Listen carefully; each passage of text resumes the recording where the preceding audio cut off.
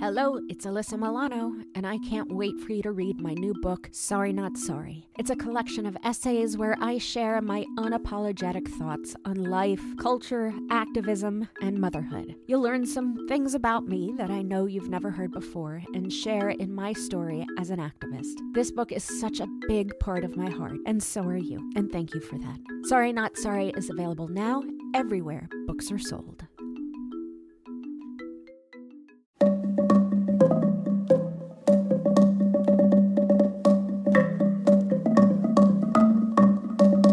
Hi, I'm Alyssa Milano, and this is Sorry Not Sorry.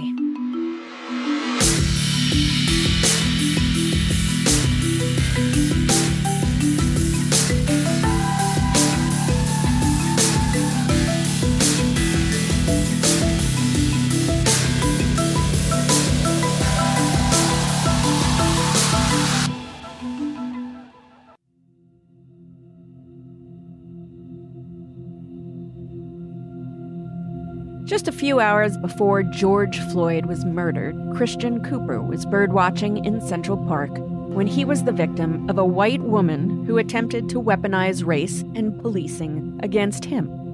The video of the event went viral, and luckily Christian was able to leave the area before police arrived, and is here with us today.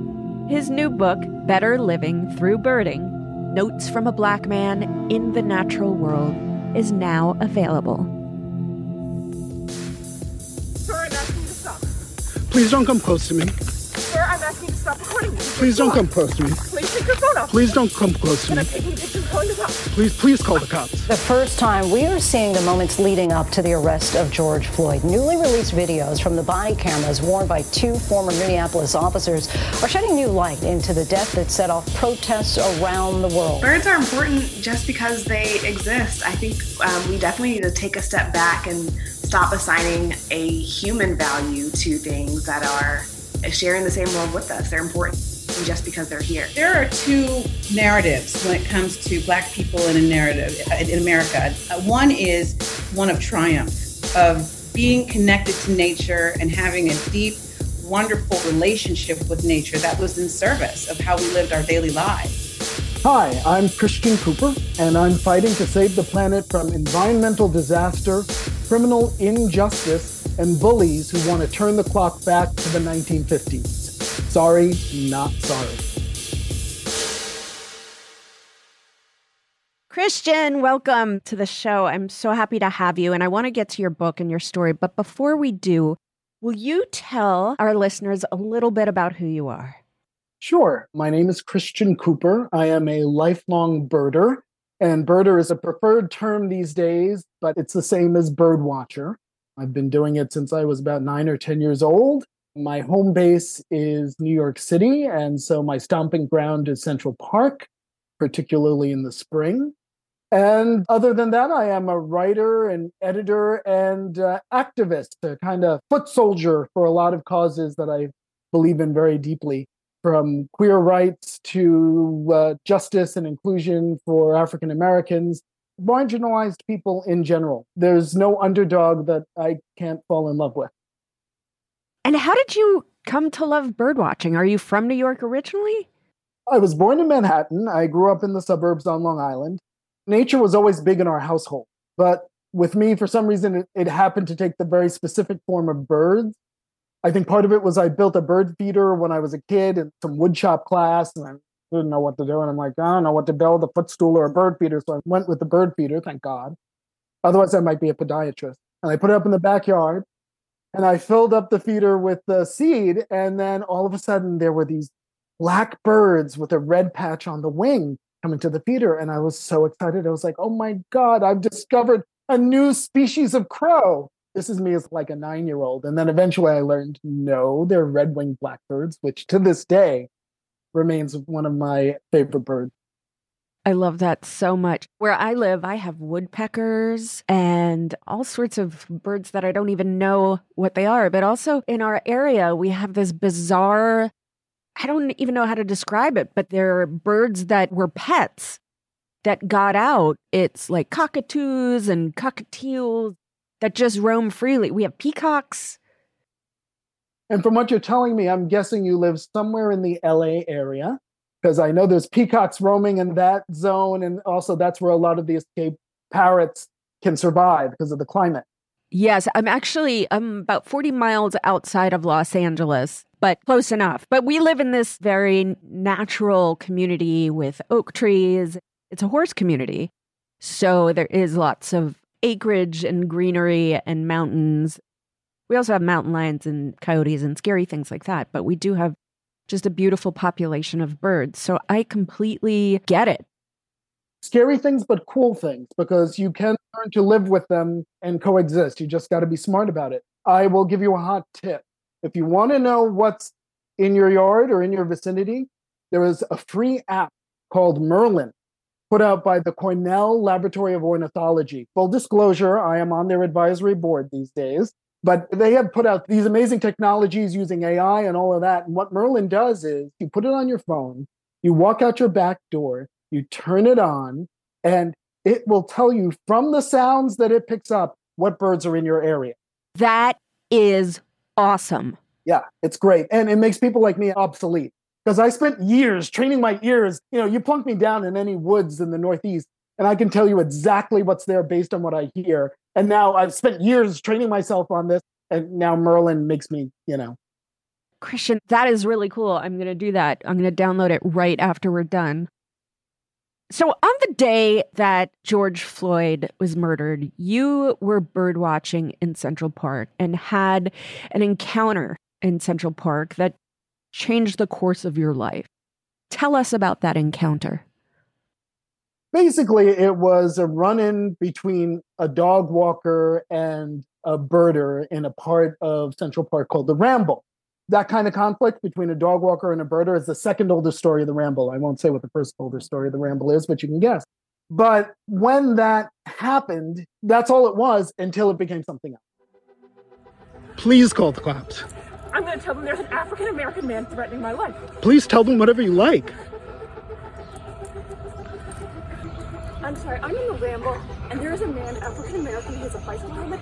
He is recording me and threatening me and my dog. There is an African-American man, I am in Central Park. He is recording me and threatening myself and my dog.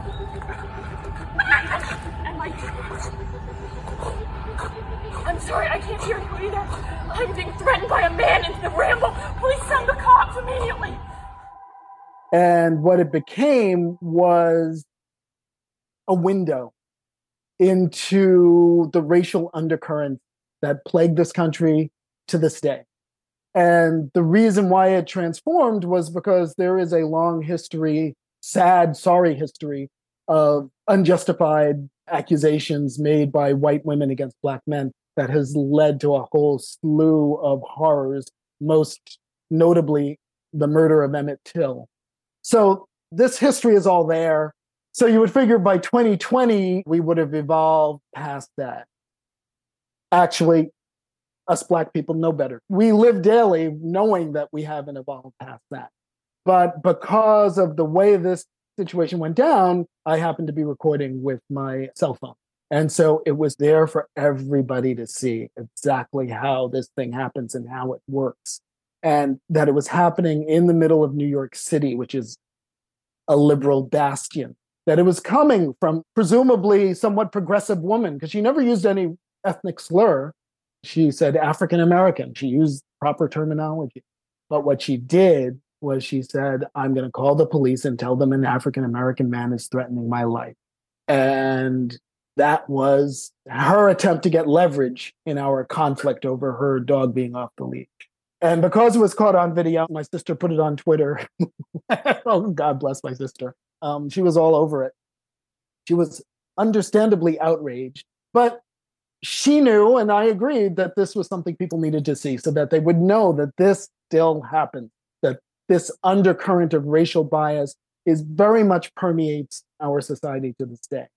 What made the whole thing metastasize, if I can use that word, is the fact that it happened on the morning of the very same day that George Floyd in the afternoon would be murdered by a white cop, placing his knee on his neck relentlessly for seconds and seconds while 3 or 4 other cops stood around and did nothing.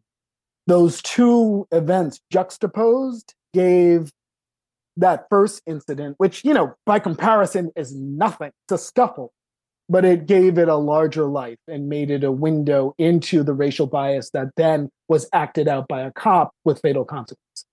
For my listeners who did not see this video, which went viral, I want to break it down really clearly for them. First, you were observing the law, and the woman you encountered was not. Is that right? That's correct. It's a park regulation, and it's clearly posted. There's a sign that says, in the ramble, dogs must be on the leash at all times, and she wasn't having it. And you asked her to follow the law, and she refused, correct? I waited until actually she was standing right next to the sign, because it always helps when, the sign is right there. And she said, the dog runs are closed and he needs his exercise, which is true. The dog runs were closed because of COVID. It was that horrible time in COVID, particularly here in New York City, the epicenter of COVID at the time, where we didn't know how it really was spread. We didn't have vaccines. We didn't know if there was going to be any light at the end of the tunnel.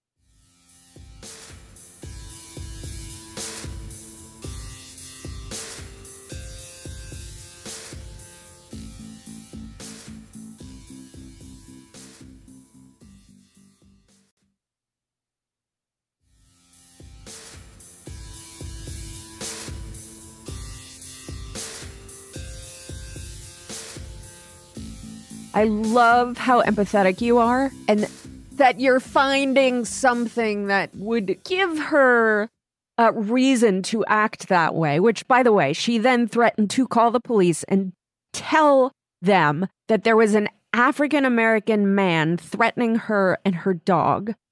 And then she'd call the police and report the situation. And basically just weaponizing police violence against Black men and aiming it directly at you.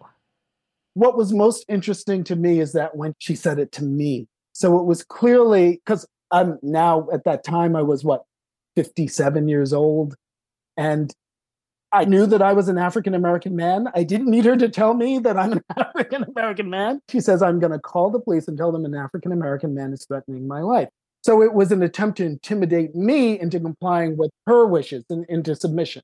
And that was my moment of decision. What was I going to do in response to this? And when that moment happened, my mind went to Philando Castile. And ironically, the Philando Castile incident happened in Minneapolis, in the Minneapolis area, just like the George Floyd incident would happen later the day of the incident with me. Philando Castile was driving in his car and got pulled over for some minor traffic infraction. Good morning, Robin. Another fatal police shooting, a traffic stop turned deadly, caught on tape, igniting anger and concern about police use of force. A new video emerging this morning of another police shooting last night in Minnesota. We're waiting for a back. I will, sir. No worries. I will. Viewed more than 1 million times before being taken down on Facebook. The video shows a traffic stop turned deadly. 32-year-old Philando Castile, along with his girlfriend and her child, pulled over last night, the beginning of the incident not on tape. But Castile was shot, his arm bloodied. The woman in shock, but continuing to live stream the situation on Facebook. In the video, she says that Castile had a license to carry a firearm. She says she warned the officer that he would be reaching to his pocket to get his ID. The officer appears agitated. Told him to get his hand off. You told him to get his ID, sir, and his driver's license. I don't think anybody even remembers what it was. He was driving next to his girlfriend's, I think, 4-year-old daughter was sitting in the back seat. And Philando Castile did everything that Black mothers tell their sons you're supposed to do in an encounter with the cops in order to come out of it alive. He kept his hands on the steering wheel. He was respectful to the cop. He volunteered to the cop. Just so you know, I have a handgun in the car. It is registered. I am licensed to carry. I just want you to know. And that cop shot that man dead in front of that little girl sitting in the back seat. And if not for the fact that his girlfriend was live FaceTiming what was happening, it might have gone under the radar. As it was, that cop was never charged with anything. Let me clarify that. I can't remember if he was charged or not, but he definitely was not convicted of anything. The cop went free. Philando Castile died. And when that happened, And the reason why it was in my head at that moment in the park was because I thought to myself, this man did everything he was supposed to do. And I kept turning over what happened to him and thinking, what could he have done differently so that he would come out of this alive? And there was nothing. There was nothing. And so at that moment, I just decided, you know what? I'm not going to twist myself into a pretzel so that some person who's got preconceptions about my skin complexion can feel comfortable. I am going to do what any similarly situated white person would do in this situation. I am not going to comply in some manner that is other than what they would do. And I'm not going to participate in my own dehumanization. I'm not going to make this easy. So at that point, I'm just like, all right, I had decided I was going to record until that dog was on the leash. And that's what I was going to keep doing. And that's what I did. And then she had to decide what she was going to do in response. And she did. She basically pulled the pin on the grenade of race and lobbed it at me, or tried to lob it at me, and instead it blew up in her face. What are you somatically feeling in that moment? What's going on in your body? Is it anxiety? Is it rage? What does it feel like to be in that situation and be in your body? Anxiety through the roof. Because, I've lived my whole life as a Black man in America. I know how badly this can go for me. So that's why there was that split second of decision making of, gee, do I stop recording and apologize and beg her to say, no, it's fine. Let your dog run off the leash, forget the rules and hope this all goes away? Or do I stick to my gun? And I've watched the video, and I suggest everybody do a Google search and watch this video, because on her 911 call, she put on quite a show. She is panting and making herself sound terrified. And yet at no time was she threatened. And she actually approaches you in the video. I don't even know what the word is. Bizarre. Heartbreaking. What does it say about us that people will put on this kind of performance for police and not think twice about it? It's a sad commentary on the state of race relations in our country and that we haven't really made all the progress we would hope. I'm not arguing that we're still back in the 1950s. And also a sad commentary on police. That's the thing, is that, and I mentioned this in the book, when I sort of break down how I felt about the whole incident and its aftermath, which is that you will hear tirelessly from people in authority, oh, it's a few bad apples, when they refer to cops who do something awful. And that's just not the truth. They may feel obligated to say it, but it's not the truth. The truth is that cops, everybody else, have been raised in the same toxic racial stew that all of us have, exposed to the same awful influences, subconscious influences that all of us have. They carry that same baggage as everybody else, you, me, everybody. The difference is that they are given a gun and they are empowered to use deadly force and physical harm on other people. So when they act on those biases, it invariably leads to physical harm or death for African Americans. And that's why these things keep happening. I wish I had an easy answer. I don't. If I did, I'd probably have a Nobel Peace Prize and whatever. But I think it's important that we recognize that's what's happening, because that's the first step towards maybe finding a solution to this problem, is recognizing it's not a few bad apples. Sure, there are those bad apples, but it can be the most seemingly ordinary cop who acts in a split second on those unconscious biases in a way that causes physical or deadly harm to an African American. That's why police departments have started issuing tasers, is because there is a concern about the number of shootings, the number of people who die in encounters with police. And if you are Black in this country, police shootings is a pandemic, because the rate of Black deaths by shooting is larger than the rate of Americans' deaths from coronavirus. I'm fascinated with how people react in certain situations, only because this is what I do for a living, is I'm an actor. And to study people's reactions is kind of part of my job. So at the same time that she was acting in her panting, you were so incredibly calm, which I imagine also has to be some kind of performance that you felt like you needed to put on to try and preserve your own safety. How were you able to do that? Was it just instinctual in that moment? You're going to laugh at me. You're going to laugh so hard. And it's there in the book. If you read about my childhood and my nerd obsessions, one of the most formative things in my whole life was the original Star Trek with Captain Kirk and Mr. Spock. I know, you're like, where is he going with this? Captain Kirk and Mr. Spock. I knew I was queer from like the age of 5. When you know that, you have to keep yourself on lock and key if you want to survive to adulthood. And certainly back then. Now it's a different story in some parts of the world and some parts of the country for kids coming up. They can be more open. But back then, in the 70s, no, there was no way you could be openly gay. And Mr. Spock was my hero because here he had this he was a Vulcan who was supposed to have total emotional control, but he had this troublesome human half that was always trying to come out, those emotions. And I had to keep myself under careful control and lock and key. So Mr. Spock was my hero because nobody would find out about the queer kid in me. I was never going to let it slip. I wasn't going to let it out. Mr. Spock being my icon for my whole life means that my go-to in a stressful situation is to, okay, emotions on lockdown, act just purely rationally. Sometimes I don't succeed. But fortunately, in that moment, I was like, all right, my anxiety is through the roof. Time to summon the inner Mr. Spock, lock down the emotions, just act rationally.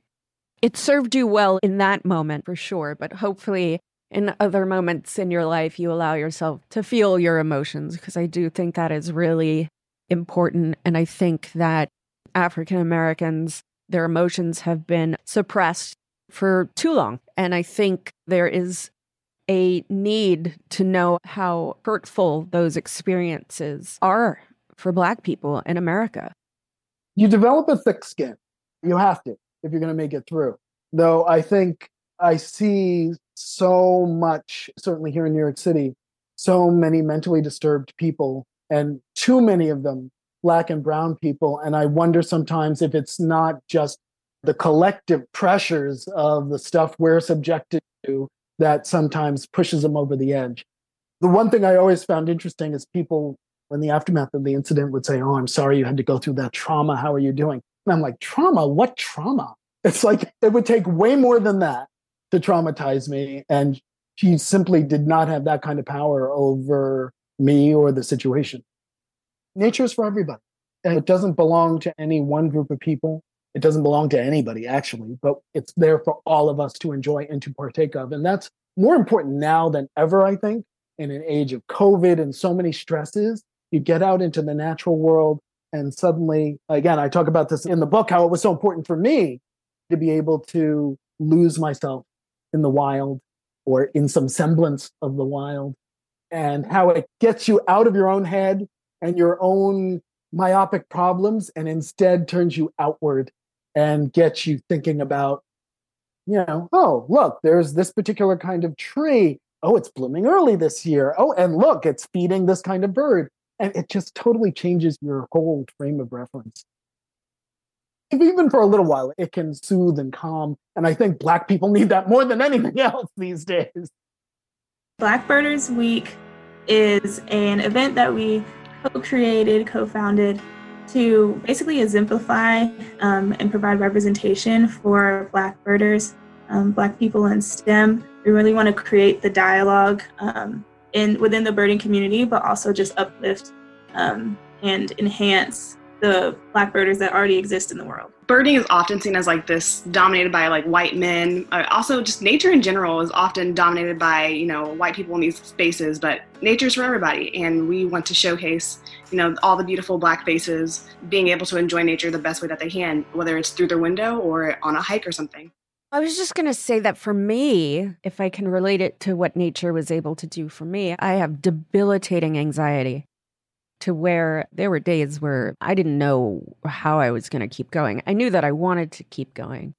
Through my incredible therapist, who has been incredibly patient, but thinks outside the box with me, I found calm in gardening and plants And digging in the dirt, or even just walking barefoot and grounding yourself and feeling the energy of the earth through your bare feet. And I feel as though we've become so industrialized that people are more curious about things that are man-made rather than things that are nature-made. And really getting back to that, getting back to the smells and the sights and the sounds of the birds saved me in a lot of ways. You're looking at a corner of my podcast studio right now where I'm surrounded by plants that some of them I grew just from propagation. And I just wish more people appreciated what it can give. Also, activism and what that gives to the soul. And you grew up in a family which marched for racial and social justice. You grew up an activist. You yourself participated in marches against racial violence. What was it like to find yourself as the person at the center of one of those very public racist acts? Even maybe before your sister dropped the encounter on social media, that encounter should be used to educate and empower people and change narrative. Okay, first part of your question, weird, extremely weird to find myself at the center of. Was it surprising? Or did you have a moment where you were like, oh, this is what I've been marching for myself, and I'm at the center of this? No, it was surreal. It was surreal. And I did not know at the time or when I came home. I put the incident on Facebook just for friends because I tend to come back from birding in the park during the spring migration. And because my friends are like, why don't we ever see you? What are you up to? I post something about some great bird I saw. This was not a great bird I saw, but it was something significant that happened while I was in the park. So I was like, okay, y'all got to see this craziness. So I put it up. And it was my sister who said, or no, it was a friend who almost immediately sent me a message and said, would you make this public so I could share this? And I'm like, yeah, fine. And then my sister called me up. And first of all, she was like on a rampage about what had happened and making sure I was okay. And then she was like, can I put this on Twitter? And I'm like, all right, go ahead. I had no idea that it was going to become a thing like it became. That was startling and surreal. What was interesting, and I heard you say something very similar in one of the episodes of Sorry Not Sorry, was that you're right. This is the kind of thing that I have been marching for and protesting for and gotten arrested for any number of times in, peaceful, nonviolent protests, which is a family tradition. We have a saying that you're not a Cooper until you've been arrested at a protest. So this is the kind of thing I'd always been fighting for.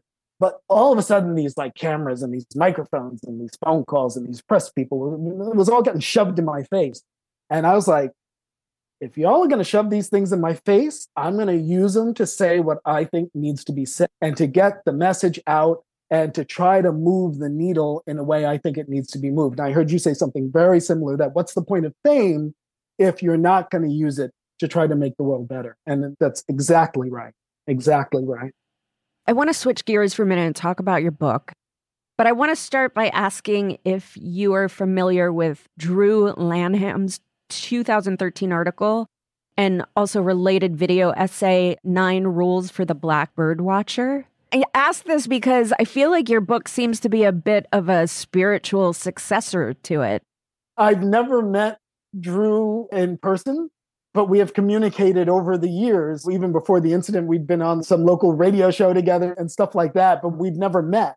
But yes, he is Drew Lanham, who is a professor at, I want to make sure I get this right, he's a professor at Clemson University. And he is a professor there of environmentalism and biological stuff. Oh my God, that's so inarticulate. Maybe we should look up his exact title. But he has, for years, articulated the soul of blackbirding.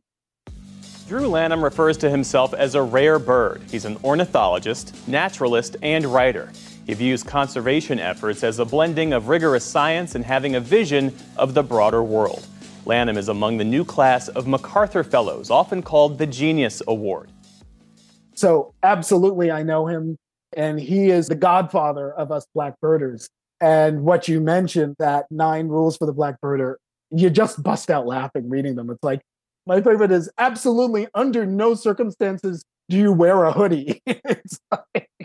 And he's much like your book, it's serious and funny.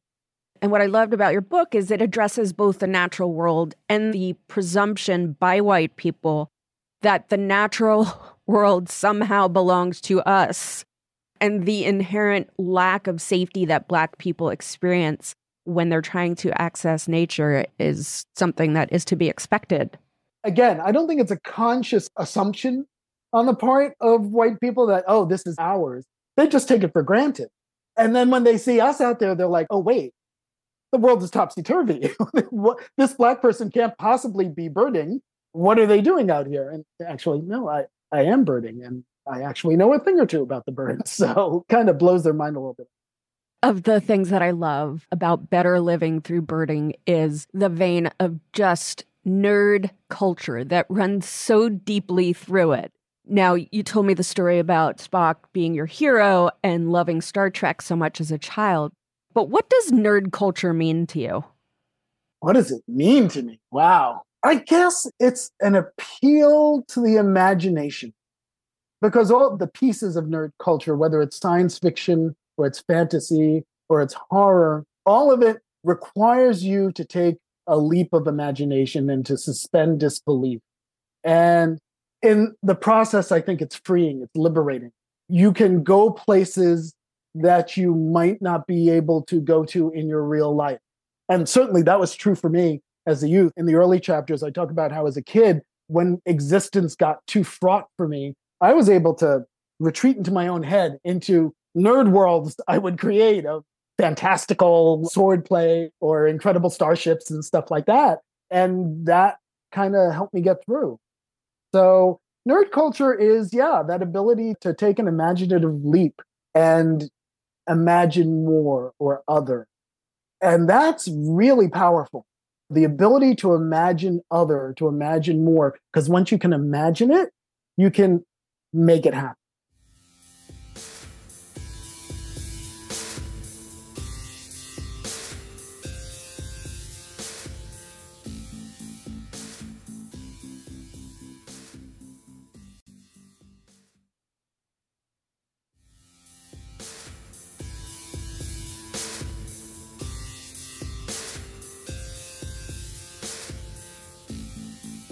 And imagining more, I would assume, led you to be one of Marvel's first openly gay writers and editors, and even introduced Marvel's first lesbian character. What was that like? Tell us about that experience. Okay, just generally working at Marvel was the biggest blast one could ever imagine. It was like, for a nerd, it was nirvana. And every day was Christmas. It was just a joy. And as far as breaking barriers there, it was really interesting, because it was the early 90s when I was there. And, things had started to change, particularly in New York, more than started to change in New York. And yet the country was still in this place, and in many ways, unfortunately, still is, and in some ways is going backwards, where there's a discomfort with queer things. And particularly in comics, there's a discomfort with queer things, because there are two misconceptions that are tirelessly repeated and ingrained. And that is, number one, that comics are only for kids. Not true. Go to Japan, they're read by adults. Go to a comic shop in the United States, and you will see a bunch of probably mostly guys, but fully grown guys there at the comic rack. So that's not true. And number two, that anything queer is inappropriate for children, which is nonsense. And it is particularly the second one that we're seeing resurface with a vengeance these days in the political sphere. The idea that any sort of mention that gay people exist, that seeing someone in drag. It's the most ridiculous thing. It's comical to me how ridiculous it is. I am waiting for, in these places where they pass don't say gay laws. Now, for example, in Florida, they've extended it from K through 12, that you can't talk about sexual orientation. I'm like, you know what? If I was a progressive parent in Florida, I would sue the school district the second someone mentioned that a man and a woman got married, because that's discussing sexual orientation. And if you've made this law, make the law backfire on them and see how quickly that law changes. Republican-controlled states are bringing in new measures targeting the LGBTQ community. That's Texas, where protests have done nothing to deter lawmakers. Putting a ban on gender-affirming care for young people is the focus for the latest legislation there. At least 18 states have similar bans or restrictions in place. Much like abortion access, the issue marks the deep partisan political divide in the United States. So I hope somebody does that. I can't. I don't live in Florida. I live in a relatively safe state like New York. You know, you never know these days what's going to happen next. So being at Marvel, the superhero comic milieu is filled with a certain amount of arrested development, adolescent male energy that's really uncomfortable with the gay thing a lot of times. But what was so wonderful about Marvel was that everyone was, you know what, we're all crazy in different ways, and you do you. And that ethos permeated the place. There were so many characters there. Wonderful characters, all with our own thing going on. And I kept lobbying because the two of us who were gay at Marvel had the same birthday. And this was back before HR departments really had some teeth and muscle. And they would typically have a stripper come in or something for somebody's birthday, just for a lark, for a laugh. And I'm like, bring a male stripper for our birthday, 2 for 1. Please do that. But yeah, they didn't do it. Boy, that wouldn't happen anymore, would it? So tell us, I really like this question. What can birding teach us about ourselves? I don't think birding necessarily teaches us about ourselves, but it teaches us how to get in touch with different parts of ourselves. It teaches you focus. It teaches you connection. Oh my goodness, does it teach you connection? And what I mean by that is spring is no longer, for me, a time when, the flowers bloom and the trees leaf out. Yeah, that happens. But I know when the leaves leaf out. I know that the blue-headed vireo will be the first vireo back in April, and that the red-eyed vireo will be the last vireo back sometime in May. And I know all the other birds that will come in between, and I know more or less the sequence of when they'll arrive. And I know where they're coming from, this one is coming from Central America where it wintered, where there's another culture and another language, and yet this is where this bird goes. And this bird is coming all the way from Colombia. And this little hummingbird has crossed the Gulf of Mexico nonstop in a single flight. You start putting all of this image together of our planet, of us, and how we fit into it, and how these other organisms fit into it. And it changes your view of the world. And it's not even necessarily a conscious thing. It's not like I sat back and I said, I must learn the sequence. No, it's just what happened from being out there and from experience. And you just get a sense of these things. The same thing I am 1,000% sure happens to you with gardening. You are aware of what's going to grow when, what it needs, how to nurse it. I'm lucky enough to have a roof garden here in Manhattan. And I am so attuned to what plants are going to do what, when, and what they're going to need at what time, and keeping an eye on them, and what bugs come as a result, and what birds come to eat those bugs. So you just get this vast sense of connection. And that is a very healing thing to experience. And again, experience. Yes, you experience it, you see the beauty of it, but you just know it all the time in the back of your head. Good example. And this is, in addition to connection, you get a sense of time and place and yourself in it. I will be walking through Tompkins Square Park and I will hear pip, pip, pip. And I'm like, oh, okay, the white-throated sparrows are back. And what that means is very specific, because white-throated sparrows winter in New York City, amongst other places. To them, New York City is Florida.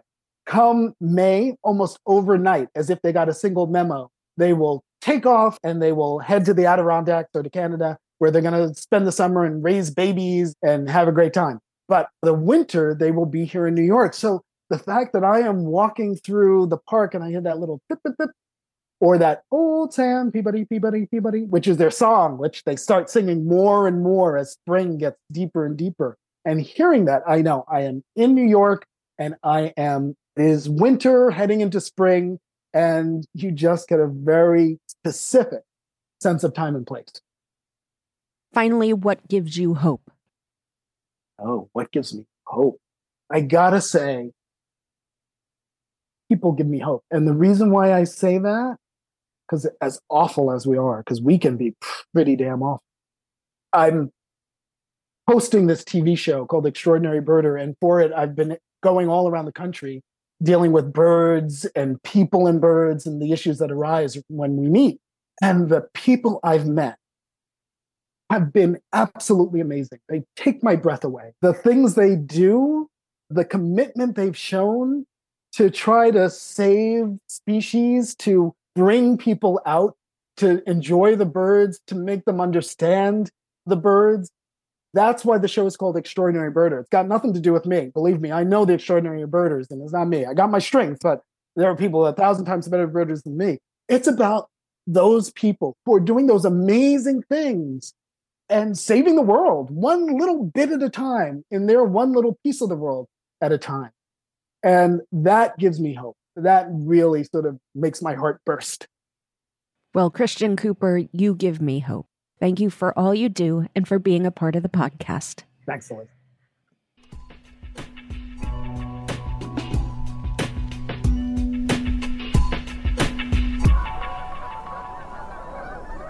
You know, they're essential tools for birding.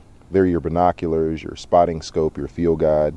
And if you're black, you're going to need probably 2 or 3 forms of ID.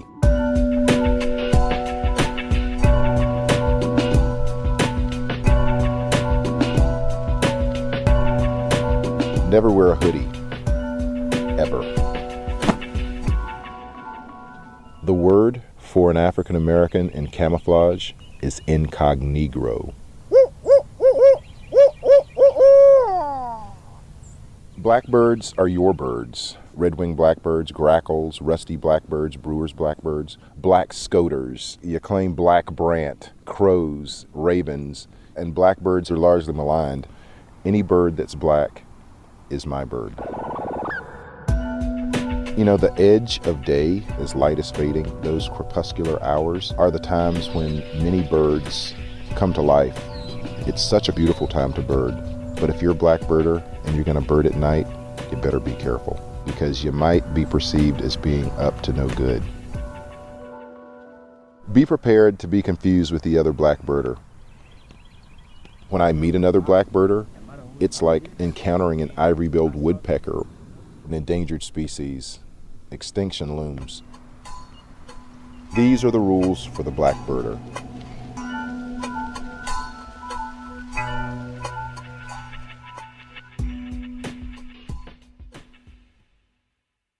One of the most visible faces of institutional racism has been unequal access to public spaces.